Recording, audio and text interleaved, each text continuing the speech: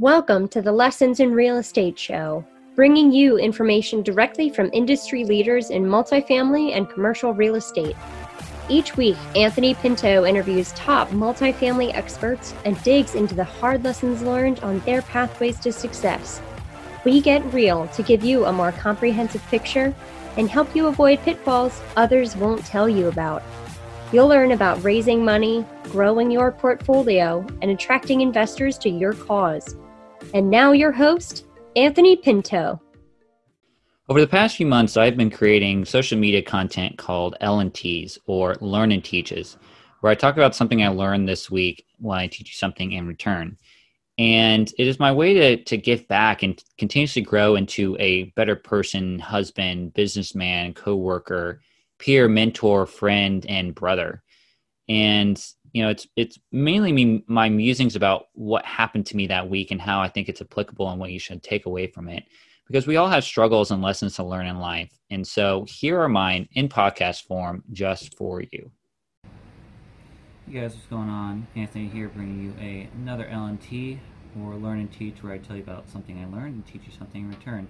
I'm coming at you from the Tenyu in Motohokone. And it's our 4-star hotel we're staying at for the night. Sitting here in a hot springs bath overlooking the beautiful mountains before we head out this morning to get back to reality. But I just wanted to talk to you about some things I had learned over this past weekend hanging out with the wife. And one of the things I learned was from a book called How to Win Friends and Influence People by Dale Carnegie. And one of the first chapters in there, he talks about a short story that he pulled from a newspaper article probably almost 100 years ago. And in it talks about a father and his son, and the father's reactions to a lot of what the son's doing. And his son is 4 or 5 years old, maybe even younger, and it's from the perspective of the father. And essentially, the father is annoyed in pretty much everything the little boy does, from how he eats his food to how he walks, how he plays outside, and he just scolds him for what seems like in his eyes kind of important things, but when you really get down to it, it's just a little kid being a little kid. And he scolds him about every little nitpicky thing. And at the end of the story, the father is sitting there reading the paper, and the little boy just comes in right before he goes to bed, doesn't say anything, just comes in, wraps him in a hug, and gives him a kiss, and then runs back out again. And for the father realizes, for all the scolding, all of the the yelling at him for this or that, trying to make him a better man, a better boy, whatever, the boy still showed him unconditional love at the end of the day. And I thought that was it was really telling, and I think it goes to show how we treat individuals and how we treat other people. And the moral of that story was that this father was trying to treat the son as a man. He was trying to judge him based off of the actions of a man, a rational man at that. So the boy wasn't concerned about not getting dirty. He wasn't concerned about not eating his vegetables. He wasn't concerned about not getting holes in his stockings because he wanted to go play jack with his friends. He was concerned about being a little boy. He was concerned about having fun. He was concerned about what was important in his life. And I think that's important for us to understand, whether we're working with bosses or subordinates, and how we deal with people. And it's particularly telling, I think, and for me, was I was dealing with some virtual assistants, some months ago, and I was getting frustrated in how they viewed things from a different perspective than I did, mainly in that their quality of work was different than what I expected them to produce. And I got really frustrated. It was like I've told them this 5-6 times, and they're still not fixing it. They're still not getting it. Or still something's just not clicking.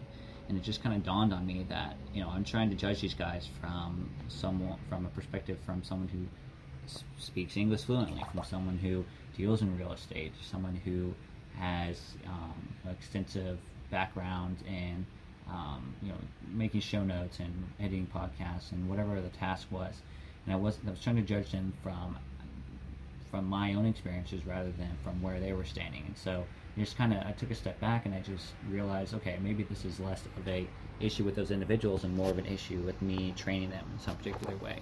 And so I went back and I just took a step back and we did a little bit of training and the issue fixed itself. But I think it's important to understand that, just because we view the world in a certain way doesn't mean that everyone else does. It doesn't mean that we should judge them in that manner. So that is my learn for this week. My teach for this week is appropriate that I'm sitting here in the bathroom because it's about self-care. The wife and I had been looking forward to this trip for a long time, and we were going back and forth that if we wanted to splurge or not. This really nice hotel, massages we were going to get, going and traveling all over the place, how long even we were going to stay, all the different restaurants we went to. And in the end, we spent quite a bit of money, but we just gotten a lot of great experiences out of it.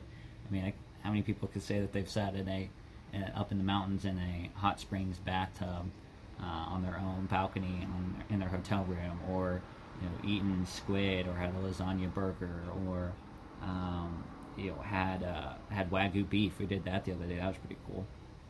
So I think I just want to say that taking the time to take care of yourself and having self-care, whether that's just for a few days or not, I think really goes far to improving your own life, but also improving the life of your family, improving relations back home. Just taking a break and taking a stop and just taking care of yourself goes a long way. Well, I think a lot of people really prioritize their work or their jobs or their business or whatever that is for them, their source of income, as their first priority. And totally get it, because until recently that seemed to be a big priority for me as well. And it wasn't until I had a friend, who had me write down what my priorities were, and I realized that I was prioritizing my life wrong, and that the things that are really important for me weren't at the very top like they should be. And that was the first thing that was on that list, or should have been on that list, was myself, was taking care of myself, was taking care of my health and my fitness, and making sure I got enough sleep, and taking the time to just do self-care. And that really went a long way to improving really my well-being, my mindset, my health as a whole. Helped me eat better, helped me focus more on what my fitness goals were and my wholeness goals. Helped me focus more on getting back into yoga and my back exercises and all of that. And so I think it's really done wonders. It all just came from reprioritizing my life and realizing that, at the end of the day, whether you have a family, whether you have a business, really at the end of your life, the only thing that you're going to truly have is your body and yourself. So why not take care of that body, that temple, however you want to describe it, so that you can live a healthy, long life, trying to do the things or wanting to do the things that you want to do. Money's not going to last forever.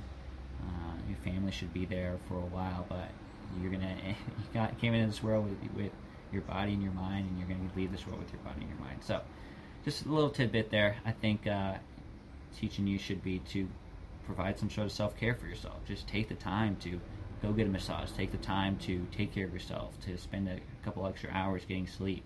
I mean, we've gotten a ton of sleep this weekend, and I feel like I had a ton of bags underneath my eyes, a lot more wrinkles. I just felt a lot more stressed about life, and now, 4 days later, I feel a lot better. I feel a lot more alive. I feel a lot more happy. I feel like the bags aren't under my eyes, and you can be a judge to that, I guess, but I think that it has really helped. So if I was going to tell you anything or teach you anything for today, was that just take care of yourself. Take care of yourself, and the rest will come with it. So with that, I hope you guys have enjoyed this L&T. We'll catch you guys next week.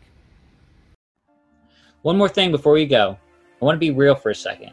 If you are enjoying the show, please leave us a 5-star rating and review.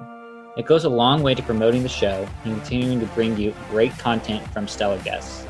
I read every rating, and it helps me develop the best practices and give you the best possible version of me and the show. If you have any comments, recommend topics or guests, you can reach out to me at Anthony@PintoCapitalInvestments.com, and we can connect. But that's all I have, folks. Catch you next time on the Lessons in Real Estate Show.